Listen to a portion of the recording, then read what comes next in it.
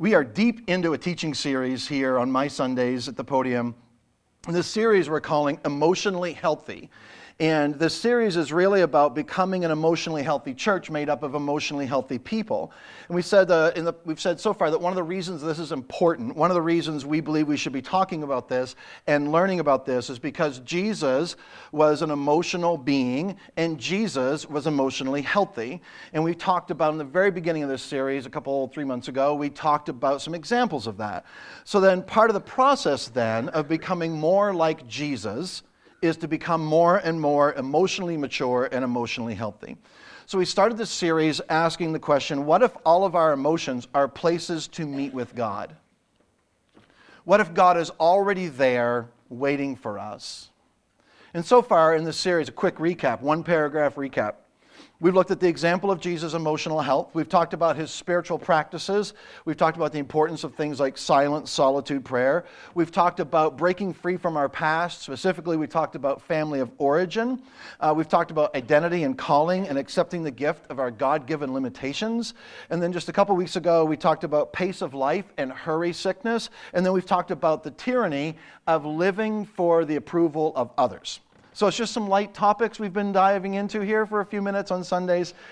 I don't pretend that this is an exhaustive treatment of these topics. This is really just to get you thinking, maybe to get you, just to maybe whet your appetite a little bit to go dig a little deeper on your own and pursue even a more healthy place emotionally. My prayer for all of us in this series, myself included, for us as individuals, for us as married couples, for us as families, for us as a church, is that God would bring us to a place of emotional maturity and emotional health as followers of Jesus. Let's pray together. Heavenly Father, we just come to you this morning, and we're grateful for the opportunity to gather together, to hear from your word, to look into the scripture, and to look at truth that is so applicable to our lives. So God, I pray that today, as we teach, that it would be clear. I pray that your Holy Spirit would just illuminate our thoughts and our understanding of this topic today. May you be pleased with what happens in our hearts. May you have freedom to do what you want in us. And we thank you in Jesus' name. Amen. So I want to start in the book of Genesis. Genesis chapter 2. I'm going to read a few verses. In this, there are all kinds of opinions, theological ideas, scientific belief, all kinds. We're all over the place. There's a wide spectrum when it comes to Genesis 1 and 2. I'm not going to get into that today. I would love to someday, and we've done it a few years ago. We talked about this, and I'm okay with talking about that. Because it doesn't matter whether you're a young earth creationist or whether you believe that God was the agent of creation through an evolutionary process. I don't really care this morning. I'm not going to convince you one way or the other. But I want to draw a principle, and I want to draw kind of the foundation for what we're going to talk about out of Genesis 2. Okay? So don't let your maybe doubt or questions or skepticism of Genesis 1 and 2 taint the way that where this lands with you today. Is that all right? So we're clear on that? All right. Genesis chapter 2, because I don't know, anybody here ever struggled with really getting your brain around Genesis 1 and 2? Anybody at all? Am I the only one? Just 4 of us, really? Can we be honest? How many of you have ever struggled and wrestled with Genesis 1 and 2? If you just read Genesis 1 and 2 and you're like, oh yeah, that's how that worked. Come on, let's be intellectually honest. It's okay to wrestle with truth. It's okay, all right? So I just want to encourage you to be okay with that. Genesis 2, let's dive in. This is the account of the heavens and the earth when they were created, when the Lord God made the earth and the heavens. So Genesis 1, we get that day-by-day thing. In Genesis 2, we get a bit of a recap and a little bit of zooming in on the creation of humans. It says now, this is verse 5, now no shrub had yet appeared on the earth, and no plant had yet sprung up. Can you imagine what that looked like? For the Lord God had not sent rain on the earth, and there was no one to work the ground. But streams came up from the earth and watered the whole surface of the ground. That's all just providing the context. Then the Lord God formed a man from the dust of the ground and breathed into his nostrils the breath of life, and the man became a living being.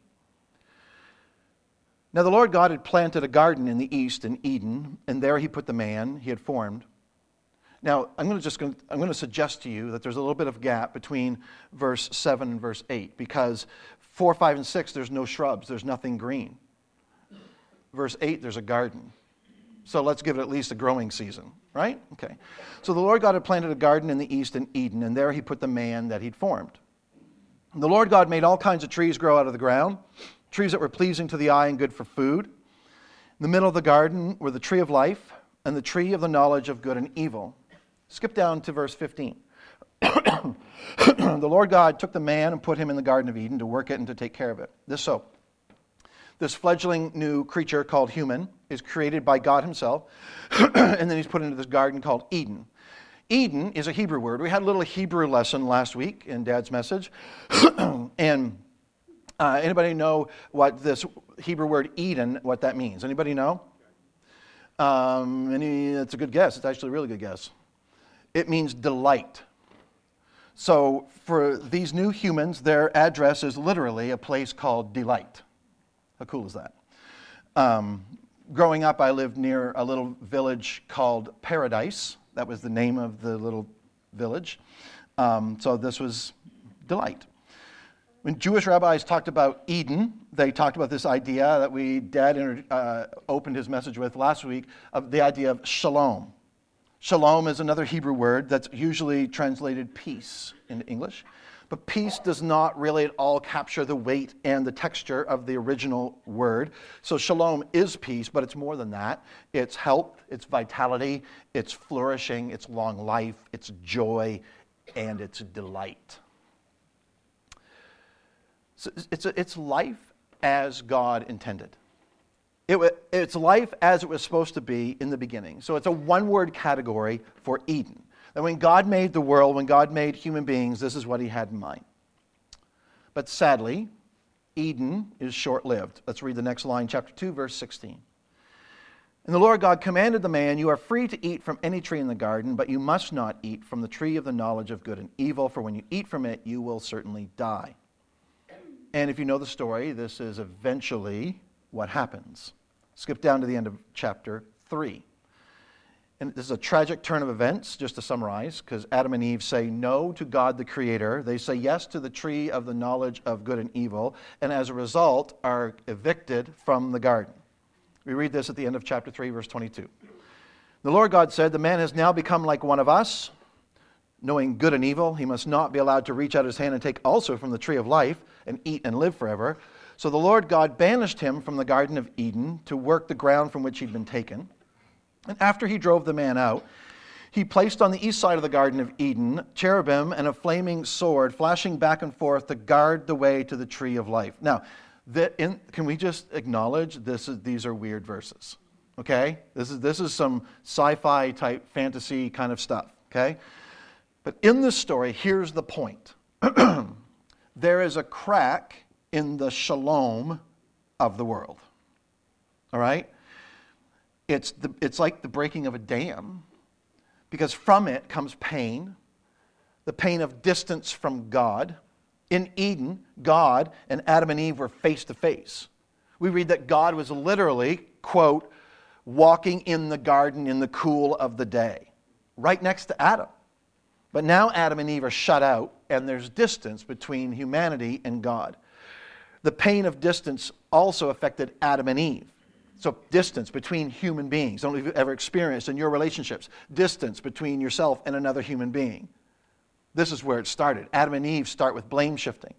If you know the story, they're at each other's throats. And they're like, the woman you gave me, it was her fault, and she gave me the fruit. And we talked about this a few weeks ago. And then the next story, when you keep reading, their sons Cain and Abel are literally at each other's throat, and Cain ends up killing his brother.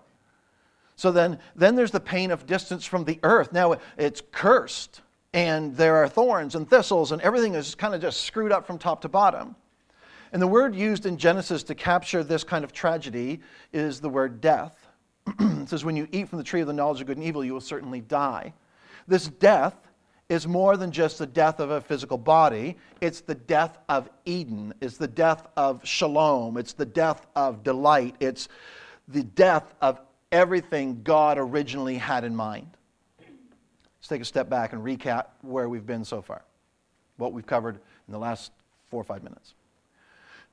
We were made for Eden. That was God's intention. We were made for Eden, but we don't live in Eden anymore. Am I right? We were created for a world of shalom, a world of intimacy with God, of intimacy with one another, of a flawless relationship between earth and humanity. That's what we were made for, but that's not the world we live in anymore. Because of that, we have all been born into a world of disappointment. Disappointment is inescapable. There's just no way around it. It is inevitable. No matter how hard you try to shield yourself, protect yourself, fence yourself in, isolate yourself, from and insulate yourself from emotional pain and disappointment, that's not going to work. You can't get away from it because I would argue that every single human being, follower of Jesus or not, every single human being has what I call a latent memory of Eden. Here's what I mean by that. A subconscious, hard-wiring, longing for the garden, for shalom, for peace, for delight, for Eden. We see it. We see it in our desire for things like world peace. We see it in our desire for things like an end to racism. We see it in our things like our desire for an end to prejudice, for healing in the tension between ethnic groups, for healing in our families, for reconciliation in our relationships. And it has absolutely no basis in the culture that we grew up in that tends to lean into survival of the fittest. But still, that desire is in us. It's there, something deep inside of us that knows that this is not the world as it was created to be. That's in our DNA. And we can't get away from our longing for everything that was true of Eden. And because of that, we all experience loss, or what the writer of Genesis would call death. Maybe it's the literal death of someone that you love, a spouse, a mom or dad, or a child or a friend. Maybe it's a death of a dream or a marriage or a relationship, something that you'd hoped for. With death or with loss, whatever language you want to drape it around, comes emotional pain. No matter how cushy and wrinkle-free life has been for you, we all come to a point where we realize that life is not all we'd hoped it would be. So the question is, have you grieved? Have you actually grieved the loss of what you hoped for in this life? We tend to think that grieving is only for people who have lost a family member or a close friend, right? And it certainly is. We tend to look around, we see people who have lost someone they loved, and we think, okay, yeah, of course, grieving is for them. That's healthy. They need that, of course. And yes, absolutely. But then we think, that's not for me. I'm fine. My family's alive. I'm good. Everyone I care about is alive and well. I've had some losses, but nothing like the people that I know, so I'm fine. My loved one lived a long, full life. They had a relationship with Jesus. I just lost something I dreamed about for a long time, so it's not really that big a deal. I just lost a relationship. I'll find another one eventually. I lost something that I was sure that God wanted me to have and experience, so it's kind of a bummer, but I'm not sure I'm really entitled to grieve that. I'm not sure that I've earned the right to grieve that, so let's not be too dramatic here, Todd.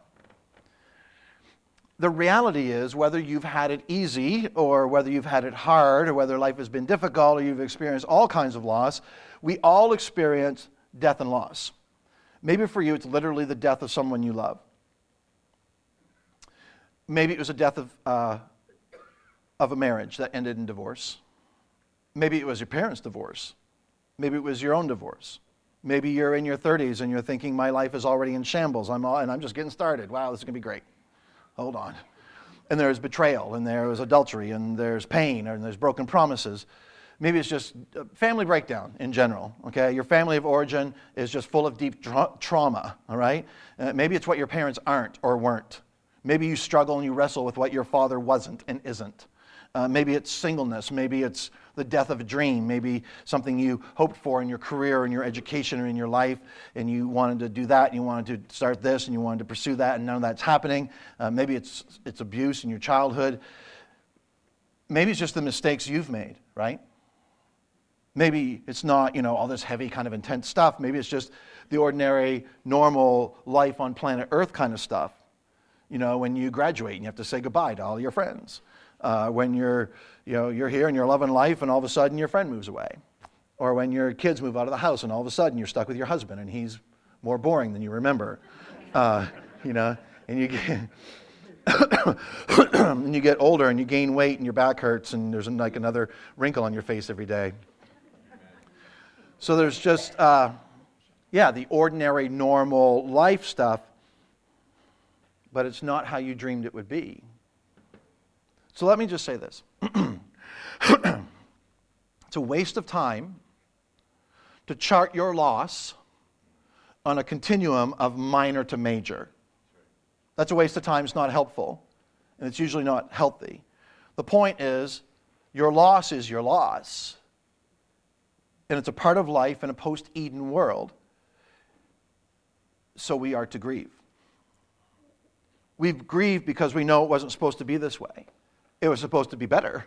We grieve because deep down we hope, or we had hoped, for more than what we actually are experiencing or have experienced in life. We grieve because all of us, at least at a subconscious level, we all desperately miss Eden. And if you think that's selfish or narcissistic or weak, turn over to Genesis 6. Genesis 6 is kind of how God feels about all this, and the story's about to get really dark and really weird, but I just want to read a couple verses here, and I'm going to read this actually from the New American Standard because I like how it kind of shines some light on this.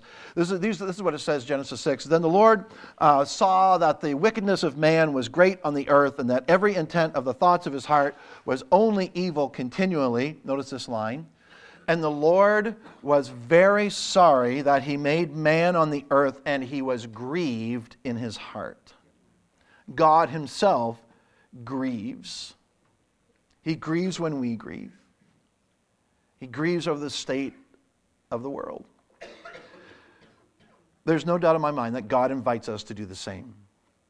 Look at this. This is Psalm 13. If you're new to the Bible, the Psalms are essentially ancient Hebrew poetry that many of them were set to music, and they were used for worship in the Jewish, ancient Israel and Jewish worship at the temple or in Jerusalem and later in the synagogues all over. So when you go to the ancient equivalent of church, this is what you would sing, and this is what's fascinating to me, that dozens of the Psalms, and actually nearly half of the Psalms, are what are called songs of lament.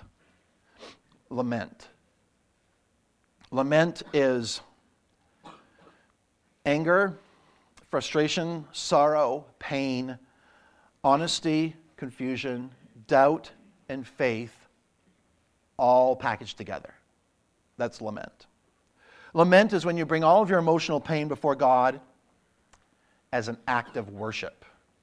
So here's an example. Let me read this from Psalm 13. Let me read the whole thing. This is a Psalm of David. It says, "How long, Lord, will you forget me forever? How long will you hide your face from me? How long must I wrestle with my thoughts and day after day have sorrow in my heart? How long will my enemy triumph over me?" So far, this doesn't sound like what we think of as worship. Verse 3, "Look on me and answer, Lord my God. Give light to my eyes, or I will sleep in death." Dramatic much? "And my enemy will say, I have overcome him, and my foes will rejoice when I fall." Here's the thing about songs of lament. Verse 5, "But I trust in your unfailing love. My heart rejoices in your salvation. I'll sing the Lord's praise, for it's been good to me." It's like, really? I don't have a category for that, by the way. Right? Where are you, God? What have you done, God? My life is falling apart. I'm about to die here if you don't actually show up. But I'll sing the Lord's praise, for he has been so good to me. Right? We kind of chuckle because most of us don't know how to live with that mixture.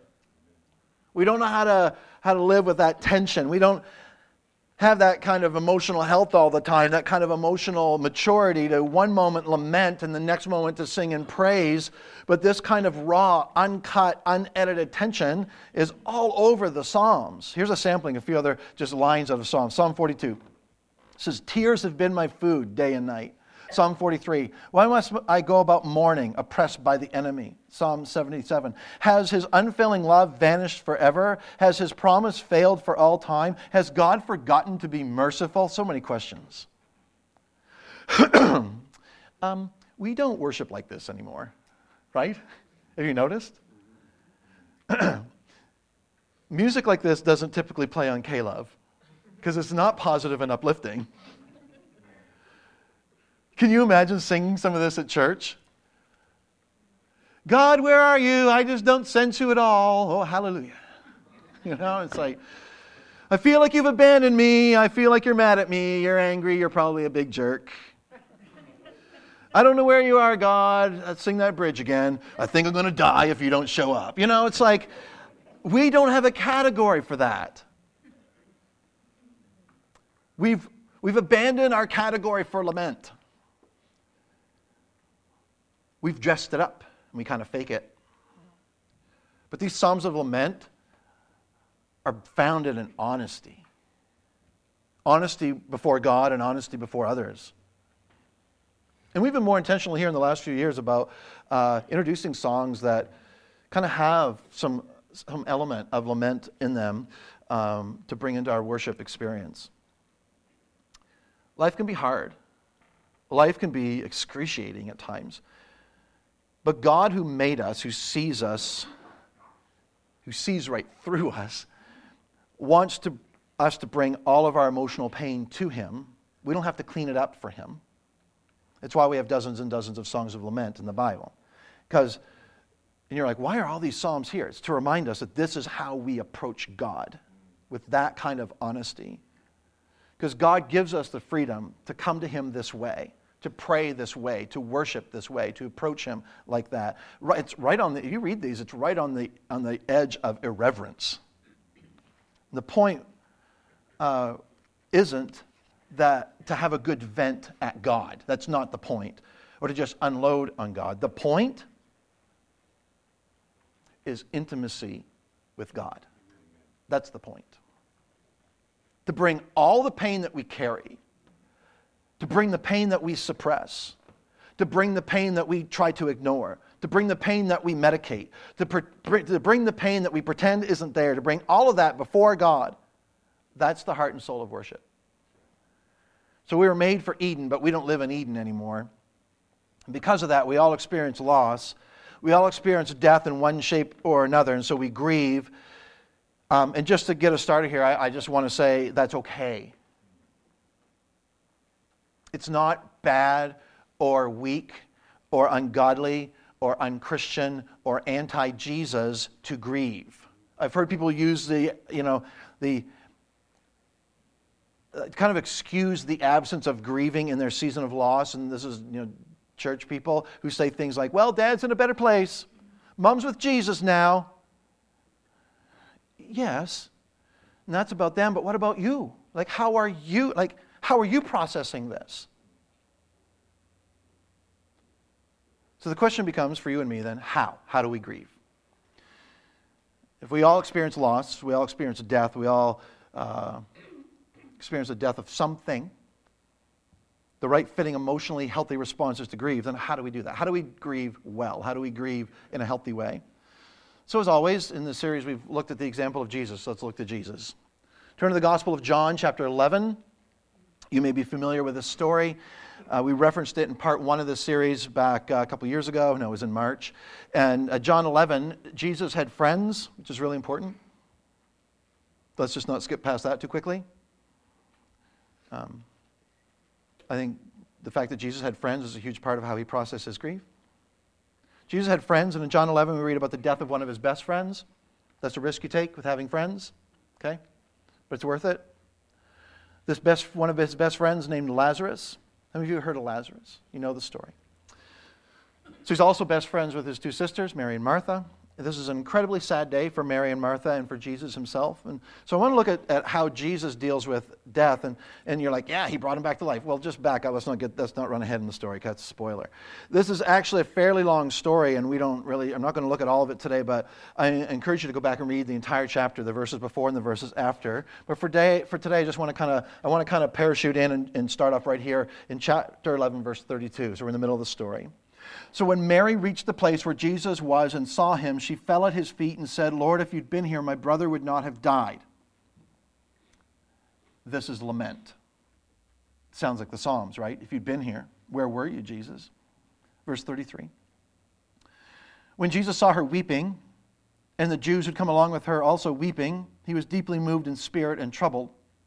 Verse 34, where have you laid him, he asked. Come see, Lord, they replied. And then we read this, verse 35. Jesus wept. He wept, and then the Jews said, see how he loved him. Notice, I think when Mary comes and meets Jesus and falls at his feet, she's overcome with grief. You ever been there? So overcome you couldn't stand? This is where Mary found herself. And Jesus doesn't rebuke Mary for her attitude. He doesn't rebuke her for asking and questioning his timing. How dare you say that to me? I'm Jesus. He doesn't pull out a Christian cliche and give her a pat on the back. Hey, you know, Mary, he's in a better place. Our loss is heaven's gain. God needed another angel. Yeah, sorry. Not helpful. None of that. Not helpful. Okay. We read that Jesus wept. He entered into her grief, and he wept. I think you compare and contrast Jesus here in John 11 with the kind of junk drawer stereotype of the American Christian response to death. And I would argue that that's often very un-Jesus-like. So Jesus goes to the place of pain. He lets it wash over him, which kind of leads us to our next principle. And it took me a long time to get here. But if you've been keeping track or you've been taking notes or you know we've been trying in this series to give you kind of a principle kind of the big idea every week in this series. So this one is about embracing grief and loss. And I've quoted Pete Cesaro quite a bit in this series, but here's another great thought from him on grief and loss. He said, emotionally healthy people embrace grief as a way to become more like Jesus. That's our principle for today. That emotionally healthy people embrace grief as a way to become more like Jesus. They understand what a critical component of discipleship, grieving our losses is. Which if you're new to church, discipleship is just a way of saying becoming more like Jesus. And he says it's a significant way to become a more compassionate person, like Jesus. Remember that emotional health does not equate to happy 24/7. It's not the perma-smile. Sometimes the emotionally healthy, emotionally mature response to life post-Eden is nothing short of grief. That's the emotionally healthy response to a world that we find ourselves in. And if we're honest, most of us don't think of grief this way, right? Most of the time when we experience loss, whether it's major or minor, wherever you are tempted to put it on a spectrum, which we've already said isn't helpful, but what we tend to do is we try to medicate in order to numb the pain, to get over it. There's more to grief than a pill a couple times a day, or medicating with entertainment, or shopping, or busyness, or food, or alcohol, or relationships, or work, or serving at church, or whatever. Instead of grieving, we tend to, that's what we are tempted to do things like we fill our schedule, we buy stuff, we sell stuff, we volunteer, we make big life decisions, but we don't actually bring all of our emotional pain to Jesus. It's true that some people get stuck in grief, right? Perhaps you've experienced this. Maybe it's you. Maybe you're still, maybe right now, it's where you're like, yeah, I guess maybe that's me. You're still living in what happened a year ago. You're still living in what happened 2 years ago, 5 years ago, 20 years ago. And you haven't been able to move on and you're stuck. And as true as that is, I think it's even more true that for the majority of us, most of us don't even go there in the first place. But in Jesus, we see him go to the place of pain and stay in the place of pain because he knew there was something God wanted to do in him there. When we move on from a loss and we kind of, get over it as fast as we can, boom, there, that's done. That was like Tuesday, now it's Sunday, I'm over it. Had the funeral, all done grieving now. Signed the divorce thing, done grieving now. Lost that job, done grieving now. We tend to lean into, well, that was in the past. Nothing I can do about it. I can't change it. That was last week. It's Monday. New life, new day, new week. Let's go. Let's get on with it. I think when we rush through the process, we actually miss out on an opportunity to experience God. When we rush through the process, we miss out on an opportunity to experience close proximity with the Holy Spirit, who is Comforter. We miss out on a place for God to bring us to a new place of depth and empathy and compassion and strength and patience and faith, and above all, intimacy with our Heavenly Father. And when we get stuck in grief, yes, that's unhealthy and detrimental to our growth, absolutely. But it's just as dangerous when we move on too quickly. Loss isn't something to get over. It's something to work through. Maybe you're here this morning and none of this has anything to do with you right now in your life. Just tuck this away for future reference. None of us escapes this. But maybe you're here and you're in a place of pain because you're grieving like right now. Maybe it's physical death. You've lost someone you love. Maybe it's something recent. Maybe it was a while ago. And talking about it like this just kind of picks at the scab. And maybe you find yourself stuck. Maybe it's family stuff. Maybe it's a marriage thing. Maybe it's a career thing, an education thing. I don't know. But I want to offer a couple thoughts on how to grieve well as we wrap up. So here are a few things. You might want to write these down or add these to your notes in the Bible app. This isn't group therapy, by the way. I'm not a grief counselor, but I think these could be helpful as a place to get started. So number one, I would say, see your loss. Sometimes it's obvious, like when somebody you love dies, you're like, okay, I need to grieve that. But a lot of times it's not nearly as obvious. You wonder why you're sad. You wonder why you're not really sure. You wonder why you're not motivated to get out of bed in the morning. You wonder why the things that used to bring you joy don't bring you joy anymore. You wonder why people are always saying, why are you depressed? And you start to look beneath the surface and you realize, oh, it's because of that thing in my relationship with my dad that I haven't processed. Or, oh, it's that thing because my marriage is just not what I had hoped it would be. Or it's because I'm really stuck in this job for the rest of my life and I didn't realize that I'm grieving what could have been. And whatever that is, whatever you fill in the blank with, the key here is in that realization, don't ignore it. Don't minimize it. Because that's what we do. Oh, like my thing, and I know, my thing, I get this thing, but it's nothing like so-and-so, because they're like dealing with real stuff, because they're like, my thing's no big deal. Don't minimize it. Don't explain it away. Don't skip over. Don't laugh it off. Don't compare it to someone else's thing. Take some time to see it. And then secondly, take it to God. Now, hang with me, because then you're like, oh, I knew you'd get there. It didn't take you long. I think of 1 Peter 5, where the Apostle Peter says, cast your anxiety on God, because He cares for you. That's the template. Cast all your anxiety, your fear, your worry, your sorrow, your emotional pain, your loss, your grief. Bring it to God. Why? Why? Because He cares for you. Step into God's love for you. And in that process, be honest with God. I go back and read some of the Psalms. And you can bring the same kind of lament to Him. It's okay. He can handle it. Let yourself feel emotions that maybe you don't think are okay or that you're uncomfortable with. That's okay. Let yourself experience all of that in God's presence. I'm confident that God, your loving Heavenly Father, will meet you in the pain. He's there with you. I believe that when we grieve, He grieves with us. I would argue He's a grieving God right next to grieving people. Number 3, take it to your community. Whatever you do, don't grieve alone. And by alone, I mean in isolation, because yes, there's a time to be alone, right? But don't grieve in isolation. We need community. So here's the thing. If you find yourself in a place where you aren't dealing with a grief process right now, build your community right now. Invest in relationships, invest in friendships, invest in biblical community. Because when the wheels fall off and you're hit with a loss, those are the people you need in your life. Next, I would say slow down and give it time. Grieving usually takes longer than we want it to. Right? Like, why am I not over this?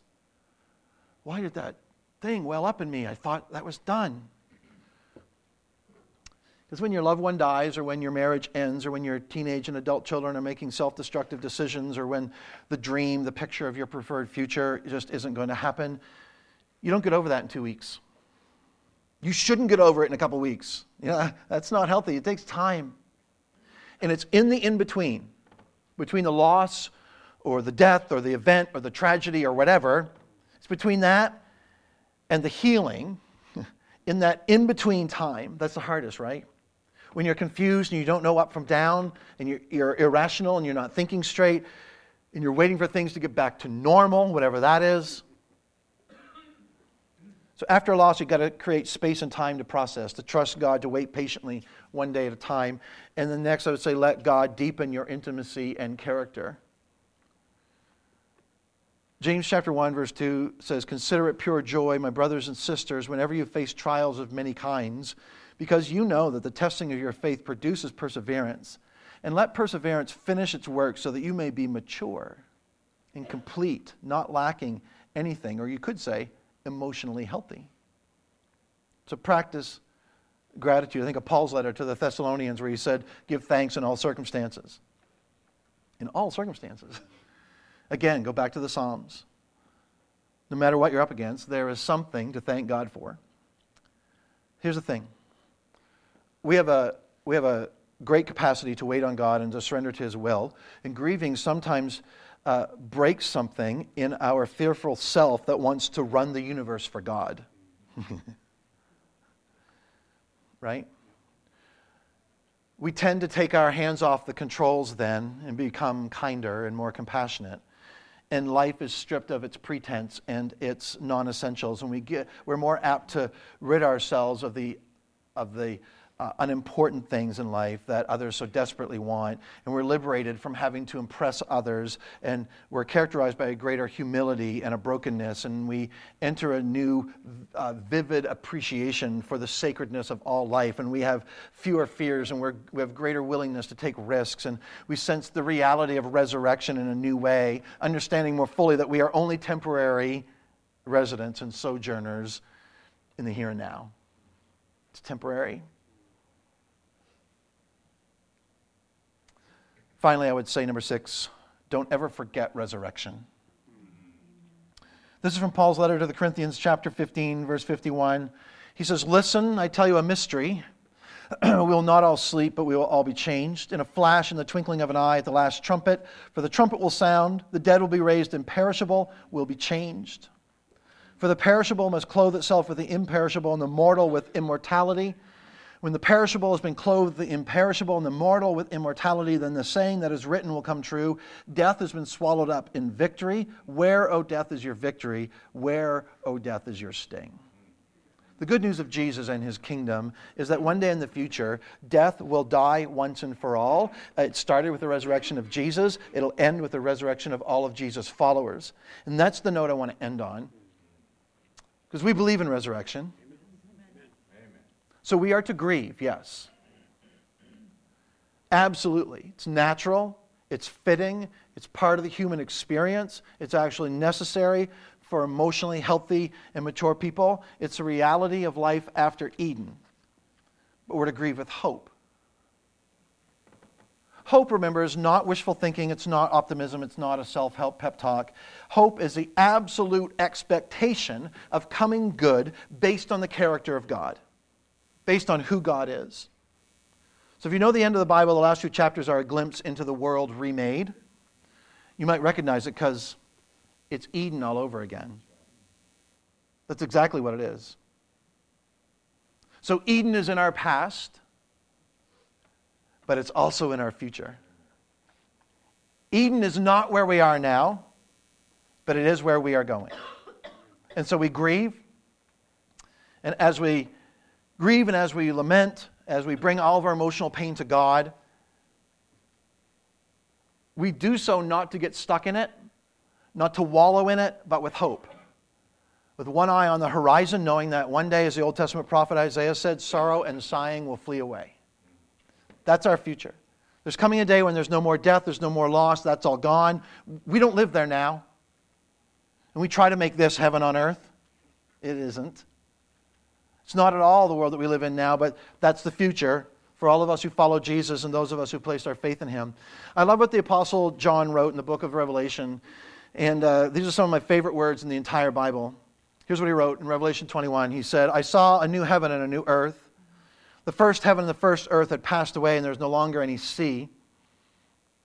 And I saw the holy city, the new Jerusalem, coming down out of heaven from God, prepared as a bride beautifully adorned for her husband.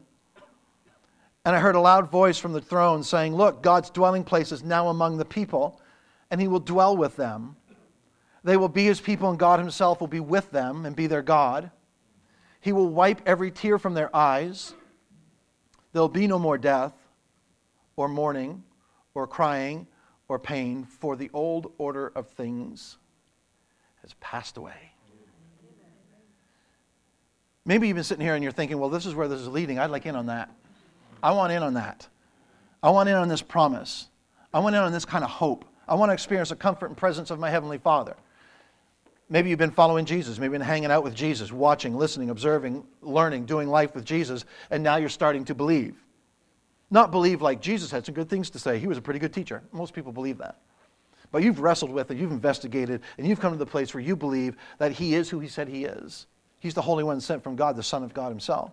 If that's the case, I want to give you an opportunity this morning to have a moment in time where you kind of transfer your trust in your own ability to be good enough to a trust in the death of Christ as a payment for your sin, as the bridge that leads you to a relationship with your Heavenly Father. A chance to say, I'm making the decision today to transfer my trust from my effort to be good enough to somehow be in good standing with God. I'm transferring all of that to the fact that Jesus did this for me. I'm no longer going to trust in my ability, my consistency, my efforts to be in good standing with God. That doesn't seem to be working. From here on out, my trust is in that what Christ has done for me, that Christ has been the sacrifice for me, and I'm fully trusting in him. That's the basis for my right standing with God. So if you're at that point and you'd like to do that, I want you to join me in a prayer. And you can change the words. You can pray it with your eyes closed, your eyes open.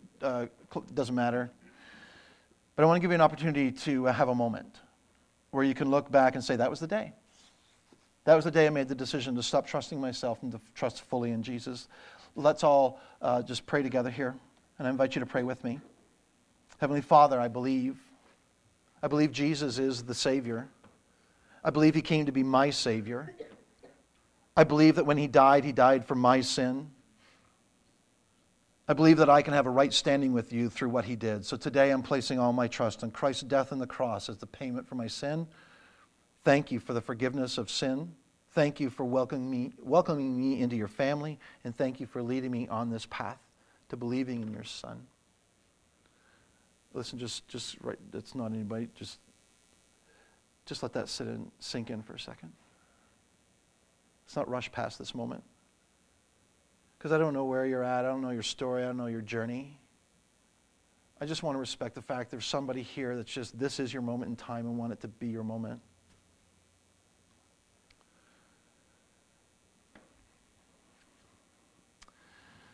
Look up here. If this topic of embracing grief and loss has found you at a place where this resonates with you, you're dealing with a recent loss, you're in the middle of it right now, or maybe you're realizing you're stuck in the process, it's not recent, but you're stuck.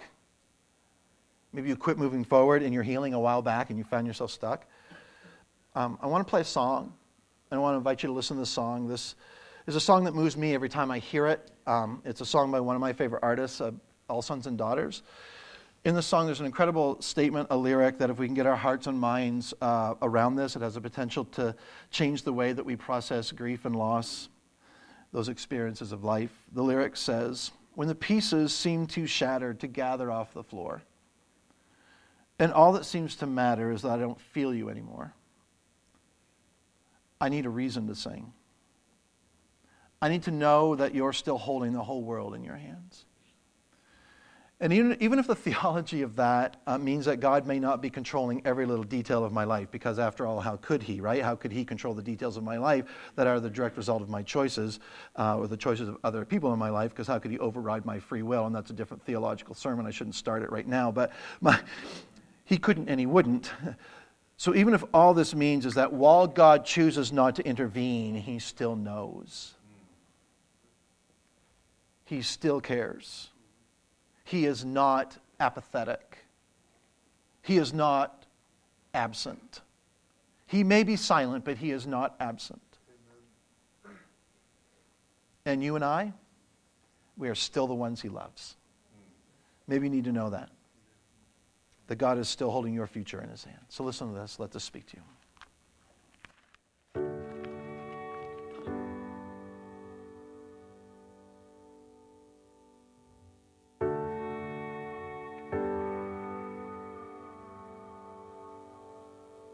When the pieces seem to shattered, to gather off the floor, and all that seems to matter is that I don't feel you anymore.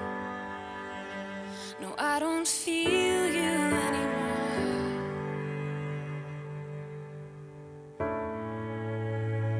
I need a reason to see.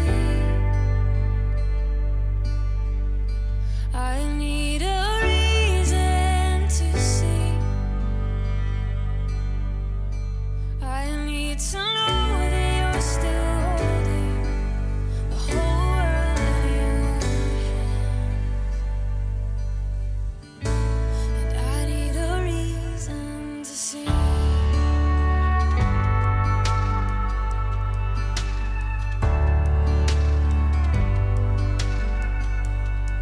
When I'm overcome by fear, and I hate everything I know, and if this waiting lasts forever, I'm afraid I might let go. I'm afraid I might let go. Oh, I need a reason to sing. I need a reason to sing. I need to know that you're still holding the whole world in your hand. And I need a reason to sing. Oh, yeah, yeah. Will there be a victory? Will you sing it over me loud?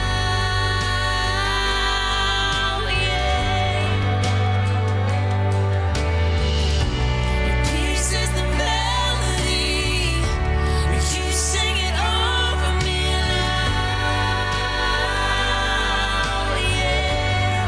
So Lord, will there be a victory? Will you sing it over me loud? So Lord, your peace is the melody.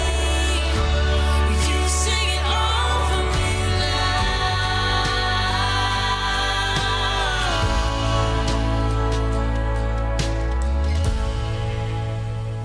I need a reason to see.